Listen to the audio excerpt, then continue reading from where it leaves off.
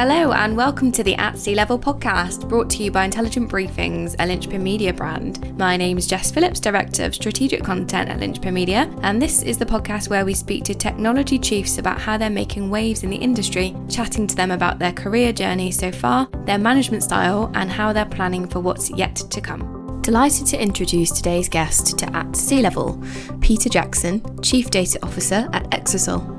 Peter joined Exasol in March 2021 as Chief Data and Analytics Officer to help Exasol customers accelerate their innovation journey, bringing with him a wealth of experience in defining and implementing data strategies that are aligned to business needs. Peter is a data evangelist and co-author of 2 best-selling data books, The Chief Data Officer's Playbook and Data-Driven Business Transformation. Prior to Exasol, he was Director of Group Data Sciences at Legal & General, CDO for the L&G Investment Management business, and CDO at Southern Water. So Peter, thank you first of all for joining us on At Sea Level. Pleasure, nice to be with you. We're going to set the scene first of all for listeners. Can you give us an overview of what your typical day looks like in your role as Chief Data and Analytics Officer and the kind of responsibilities that you have within your role? That's a very interesting question because I kind of have 3 parts to my role. One is as Chief Data Analytics Officer, obviously I'm responsible for our own data and analytics within the organization. Even though we're a software vendor and developer, we have our own customer data, we have our own HR data, we have our own finance data. So I have a remit to make sure that we're looking after that properly, that we're meeting regulatory requirements with personal data, that we're reporting financial data correctly because we're a listed company and that kind of thing. So that's part of my role. And so my day will partly be filled up with some of that internal stuff, which I have a long career of doing in many organizations. Another part of my day is taken up with evangelizing for our software. And I am sort of the link between our product, which is developed by some very clever engineers within our organization, and the enterprise, in other words, who we sell it to. We're very good at selling the product. We can tell people what it is and why it's so fantastic and how it's been built. But what we need to actually do is to explain to our customers and prospects as to what they would use it for and why it will bring them business value and great outcomes for them, their shareholders, their customers, or society. So that's the second part of my day. And the third part of my day very much links to my life outside of Exasol, where I'm the Chief Data Analytics Officer. And Exasol are very supportive of this. My role with my co-author, Caroline Crothers, where we've written 3 books together, and we spend time evangelizing around data, producing thought leadership, talking at conferences, mentoring people, doing things like Chief Data Officer Summer Schools, which is a 12-week commitment through the summer. So my life is very much split into those 3 parts. Keeps it interesting. Oh, yes. Very busy. Well, let's go back in time a little bit then. Tell us a little bit about your career journey to date and some of the big moments that have led to where you are today. Very interesting. Somebody asked me about 6 months ago as to what were the big moments in my career. And I said, they're kind of like what I call light bulb moments. They were kind of that revelations to say, oh, wow, that's what I ought to be doing. Because I left university many, many years ago and I was a business analyst. I went into a career as a business analyst. And then in the mid-90s, somebody said to me, this internet thing is going to be big. I said, what internet thing? And of course, there was no Google to go and look it up in those days. So I had to do some standard research. And I realized actually the internet was going to be absolutely huge. And I thought, wow, there's a light bulb moment. And I thought, well, who builds things for the internet? And I thought, right, I'm going to teach myself basic coding language so I can be part of this new economy and this new technology. So I taught myself HTML and CSS, and then I finally taught myself SQL so I could put databases behind web pages. I was fortunate enough, whilst I'd been at university, to actually do some coding. I'd learned Fortran and bizarrely a bit of COBOL and done a lot of statistics. So I was fairly comfortable in that space. And that's how I got into data, really, to begin with. And I became the COO of a software company. We were producing things like integrated CRM and CMS systems. And I then had another light bulb moment. And I thought, well, actually, you know what? These are becoming more commoditized. Salesforce had just arrived. There was Sugar. There was Microsoft Dynamics. I thought, these are just going to be commoditized.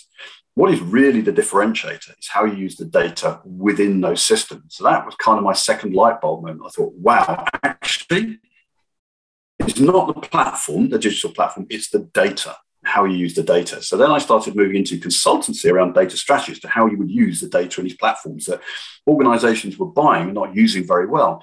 And that was kind of around the advent of social media as well. And people saying, well, what do we do with all this information we're getting back from social media? And I was saying, well, you can use it this way and enrich your CRM data, things like that.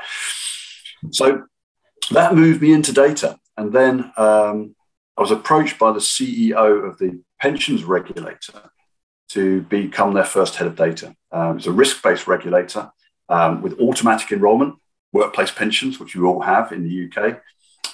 She realized that the only way to regulate that part of the economy in pensions was through looking in the data, looking at HMRC data, PAYE data, tax data, to actually see where the risk was, to look for the patterns and the anomalies in the data so they could regulate in those spaces where the risk was.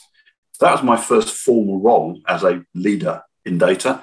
I then moved from there to Southern Water to be their chief data officer, the first chief data officer of any water company in the UK, because they realized that the regulators were regulating the water sector through data.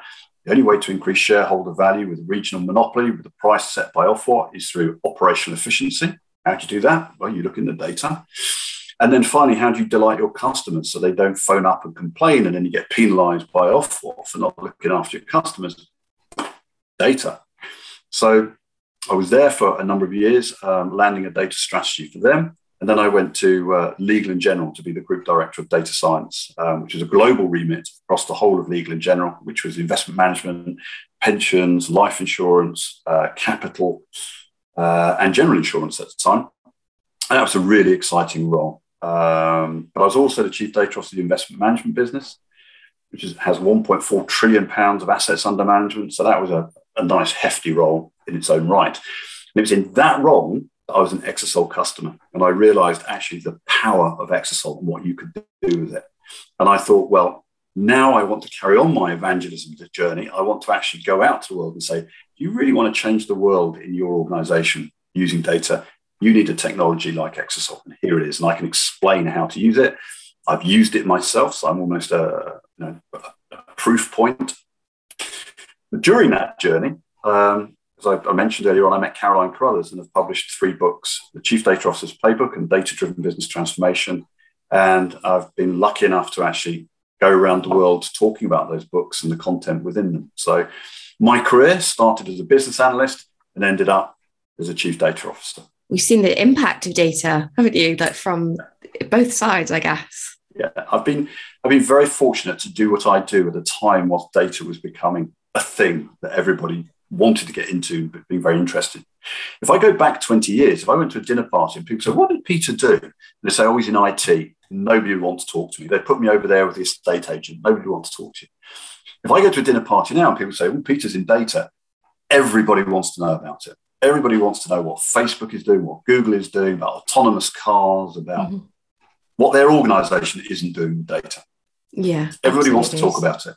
You can't get away from it, can you? That's actually an interesting point, looking back on a dinner party 20 years ago and how that would be different to today. One of the questions that we ask guests on the podcast usually requires a little bit of imagination, but I think we're already there with you. So imagine we've somehow invented a time machine and we've taken a trip down memory lane and you come face to face with a 16-year-old version of yourself.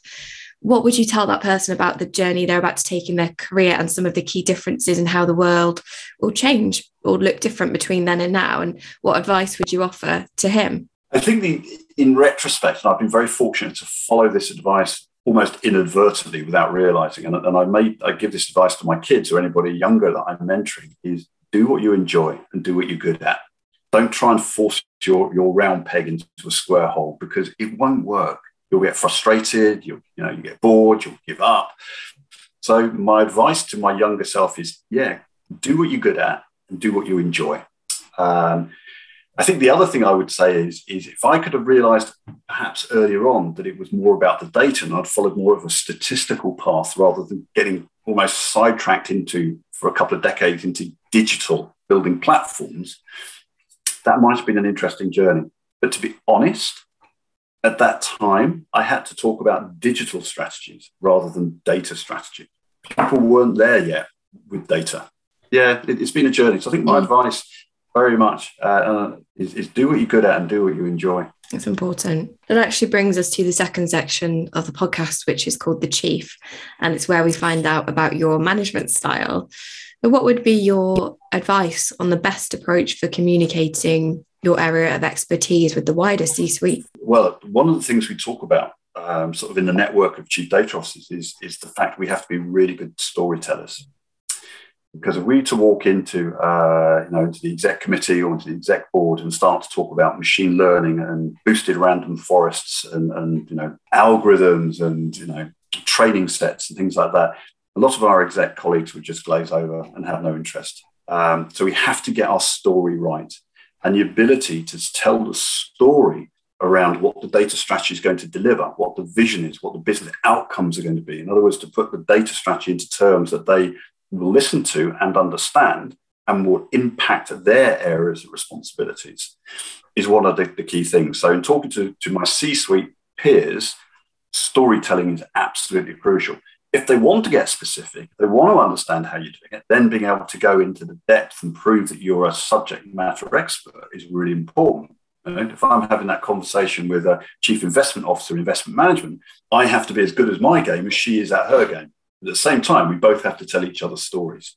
In terms of managing my team, I think one of the biggest pieces of advice I give to myself is never be frightened of employing people better than you. And then giving them the freedom to be brilliant. And my management style is very much around, right, this is the journey we're going on, and this is my vision. It's up to you to get us there. And I'll just provide the guide rails. If you're veering too much off to one side or the other, I'll just say, no, actually, we're going in this direction. But these are clever people. They're going to get you there. Absolutely. And you mentioned earlier how crucial data is for finding operational efficiencies, for improving customer experience, employee experience. So it's going to be a role that just grows and grows as we become more of a data-driven economy. What are the qualities that are needed for someone that might be looking to go into this area and they have the ambition to become a chief data officer? Caroline and I actually in the first book identified a number of secret ingredients for a chief data officer. So I think I can answer your question from there. And one of those is you've got to be technically credible. You actually have to understand data and ways of handling data, managing it, governing it. You don't necessarily have to be an absolute expert in those things, but you have to understand that they exist and that there are people who are experts and you'll need them in your team. So having credibility is really important. Being able to tell that story is another skill. Being able to build relationships, because I think as you just said there, Jess, that the CDO is playing in lots of different parts of the business. They'll be playing in operations, in HR, and even in recruitment, making sure that we're getting the right data from recruitment, so recruiting the right people into the right places and meeting demand in recruitment. But finance, all over the place. So the CDO has to be able to build those relationships with people. You also have to be able to balance tactical with strategy, because you'll be wanting to deliver a data strategy that has a big vision at some point in the future. But there are burning issues and you'll have stakeholders who want things done today or certainly tomorrow. And so you have to be able to balance those tactical things with the strategic things. You have to be able to build a really good team, because very often the chief data officer is building a new capability with an organization. So you have to understand what skills and sorts of people you need and where they fit in the operating model of the whole organization.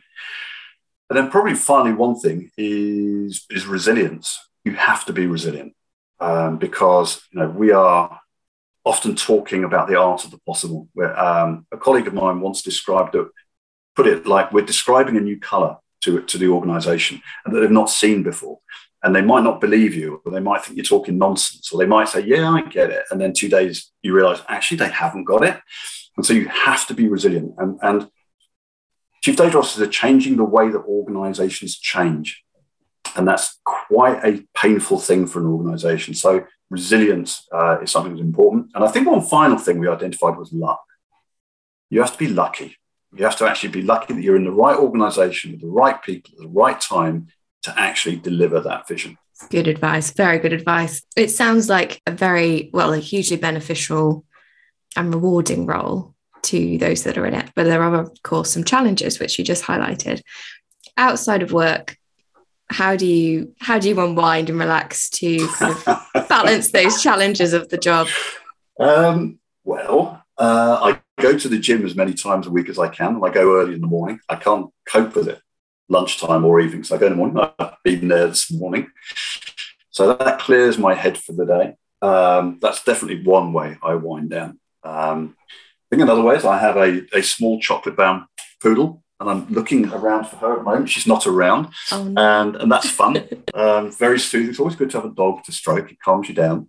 Absolutely. I'm trying to get the message across personally for my partner as well. So we'll get there. Well, if you met our little poodle, there would be no argument at all. And I love doing things outside. I like getting out on the water, swimming in the sea. I live in Brighton, so I'm very lucky. So yeah, but I do try to put it down. I try to put work down and step away from it. I think it's important, and I think that's one thing we've all found hard in lockdown is getting that separation between home and work. You step straight out of your what is now your home office, straight into the living room or straight into the kitchen, and that's hard. It is. Yeah, it can be difficult, can't it? Are you based at home for the foreseeable, or is it going back in a couple of days a week, or not quite sure? By the nature of my job, I'm not often office-based. My head office is in Germany anyway. Right. So I've been into the head office in Germany a few times, but I work predominantly from home. But this week I've got 2 days in London at conferences, seeing partners. And then next week I've got another 2-day conferences, and then a week after that I'm in New York for the week. So not really office-based. I do it now that we're out and about a bit more. I do enjoy more working from home. It's actually nice to sit down at your desk at home and say, right, I've got a day here to do stuff. Yeah, absolutely. You can pull the benefits out a little bit more easily, can't you, when you are kind of rushed off your feet every now and then. This next section of the podcast is called Getting Down to Business. And so it's where we look at how you're planning your future strategy. So what are some of the key goals for you in your role in the next 12 months? A key piece for Exasol, and therefore for me, is that Exasol did an IPO. They listed on the Frankfurt stock market just over a year ago. And the investors and the investment community obviously believe in the technology because it was a very good flotation. We've now got to deliver on that. Going to market is our biggest focus. And coming back to my story, helping people understand what Exasol could do for their business and therefore could do for their shareholders or their owners or their customers. And that's one of my biggest focuses, to help with the whole of the organization to go to market and how I can do that. So speaking at a lot of conferences as an evangelist, speaking at a lot of conferences, explaining what Exasol does and how it impacts business, as well as standing out there as a thought leader and saying, you should listen to me talking about the bridge that gap, is a focus for me. In terms of more widely, I think there's that constant piece around thought leadership in data. It is still something that people need to understand, both individuals, citizens. We need to understand what organizations are doing with our data and how they're managing it or mismanaging it. But I think also helping other organizations realize that they can strive to be better, whether in climate challenge or whether in dealing with supply chain logistic problems or whatever. The answer's in the data. Well, going back to the climate change piece that you mentioned, your recent research found that 82% of British consumers had decided not to purchase something from a brand because it didn't do enough or wasn't doing enough from a climate change perspective.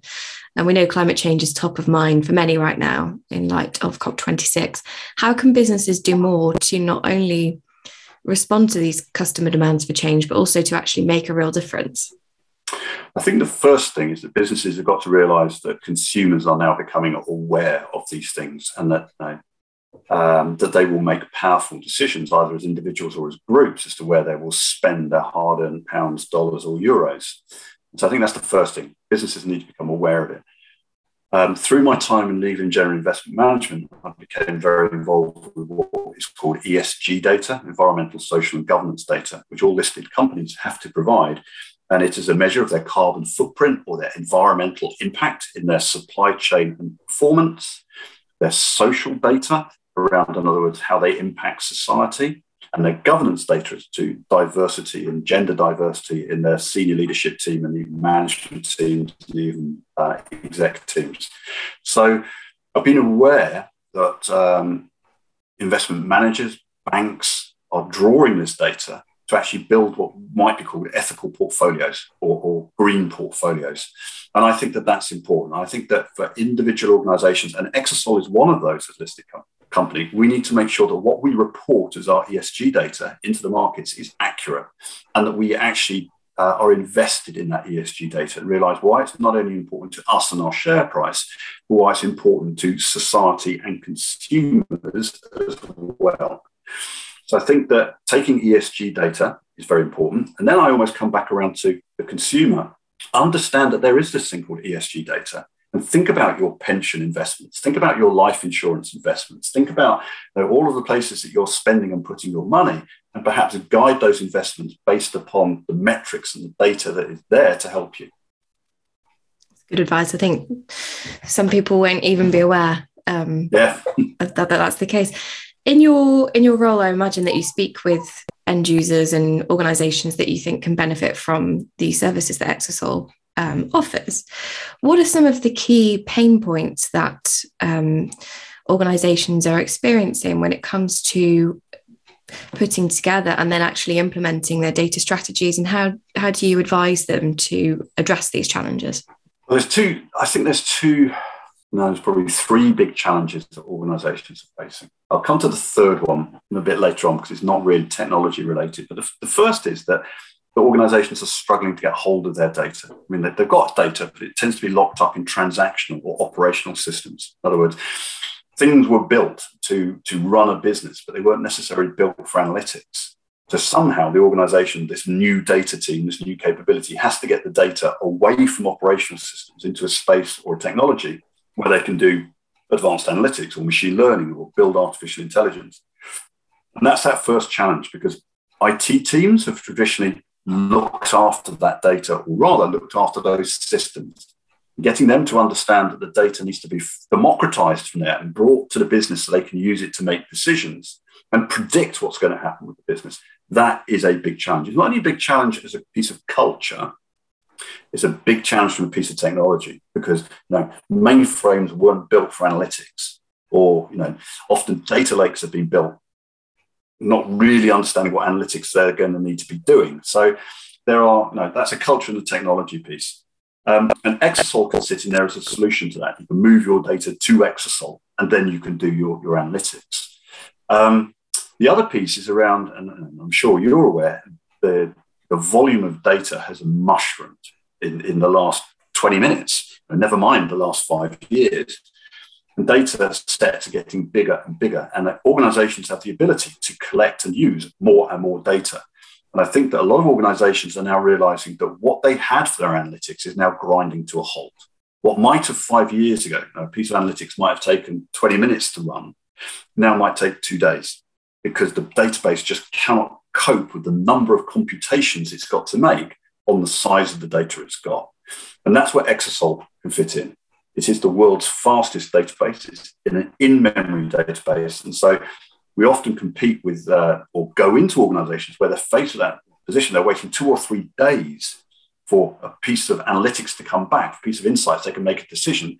Exasol might do it in 12 and a half minutes. That is a game changer. That is a game changer, because something I have seen certainly over the 18 months, and it's been driven by the pandemic, organizations want to use more data, and they want to use good data, and they want to make more decisions more quickly. But you can't do that with some of these legacy technologies. You need a technology like Exasol that has, amazing performance to compute. It is. The last piece was, yes, was data literacy. I think that's a massive challenge for organizations. A lot of organizations aren't truly data literate. They might be numerate, but they aren't necessarily data literate, and understand that there is a thing called data governance and data management, data catalogs and data lineage. And there are certain new data tools that you can use. And so I think raising the data literacy of an organization is a big challenge that many are facing. Thank you. It's great insight, actually. That actually brings us to the final section of the podcast, which I warned you about earlier. I'm sure you'll be perfect at. It's called Against the Clock. So you'll have roughly 2 minutes in Against the Clock where you can speak uninterrupted on your area of expertise. So the main thing to bear in mind is what one piece of advice you'd like to share with other C-level executives or a lesson that you'd like to pass on. So when you're ready, I will hand over to you. Okay, thank you very much, Jess. A CDO is building teams, is building new capabilities within an organisation. And I think the temptation with the C-suite and perhaps for a CDO is to think that you're going to need people who are very technically gifted. In other words, people who are good at writing Python and are skilled with mathematics, advanced mathematics, physics, logic, that kind of thing. And so there's been very much a focus, and government policy has driven down this way into what we call the STEM subjects: science, technology, engineering, and maths. Now, I think that we are in danger of overlooking the arts and the liberal arts subjects and the importance of those to data. Because if you think about what I was talking about earlier on about storytelling, it's all very well to produce an algorithm, a decision-making algorithm that's going to decide A or B. But if you can't describe the story around that as to how the algorithm is doing that and what the importance of A or B is, or where you got the training data sets from, why they are biased or unbiased, if you can't tell the story around those, your algorithm won't get used or it won't be trusted. And so having people have that ability to tell a story, and that may well be people who've got liberal arts backgrounds or art backgrounds or sociology or political science or philosophy, is really important. And I think they bring an awful lot more than just the storytelling. They are the people who are curious and creative, and they can say why, or what are we going to do next, or what does that mean? And I think having the arts, the A, in STEM, so we're recruiting STEAM and building balanced teams of science and arts is really important. You take that a step further. What are we trying to do with data science? We're trying to impact and change behaviors, whether it's consumer behavior, employee behavior, shareholder behavior, policymakers' behavior. That's what we're trying to do with data science. We're trying to change behaviors. So therefore, you do need people who understand behavioral science. In other words, it's all very well understanding do A and not B. But how do you get the organization to do A and not B when they've got decades of being used to doing B or perhaps even C?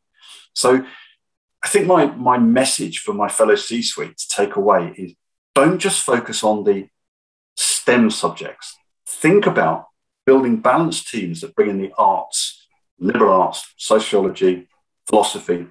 And something I'm often talking about is the best data scientist I've ever worked with in one of my teams was a guy who had a first-class degree in philosophy from Warwick University. And why was he so good? Well, he was smart enough to pick up R and Python, so that wasn't a problem. But he was so curious. He was always asking why, or what are we missing? What aren't we thinking of? He was always thinking, is there a pattern in that data, or is it the anomalies I should be thinking about? It was that creativity that actually provided real value to the business. Brilliant. Thank you so much, Peter. It's been an absolute pleasure to talk to you today. Thank you, Jess. Thank you. It's been really good. Yeah, I really enjoyed it. I hope you have a good few weeks of travels. Thank you very much indeed. And thank you for giving me this opportunity to talk to you today. That brings us to the end of this edition of At Sea Level. To our guest, Peter Jackson, Chief Data and Analytics Officer at Exasol. Thank you so much for joining us, and to our listeners, thanks once again for tuning in, and we'll be back very soon with the latest instalment.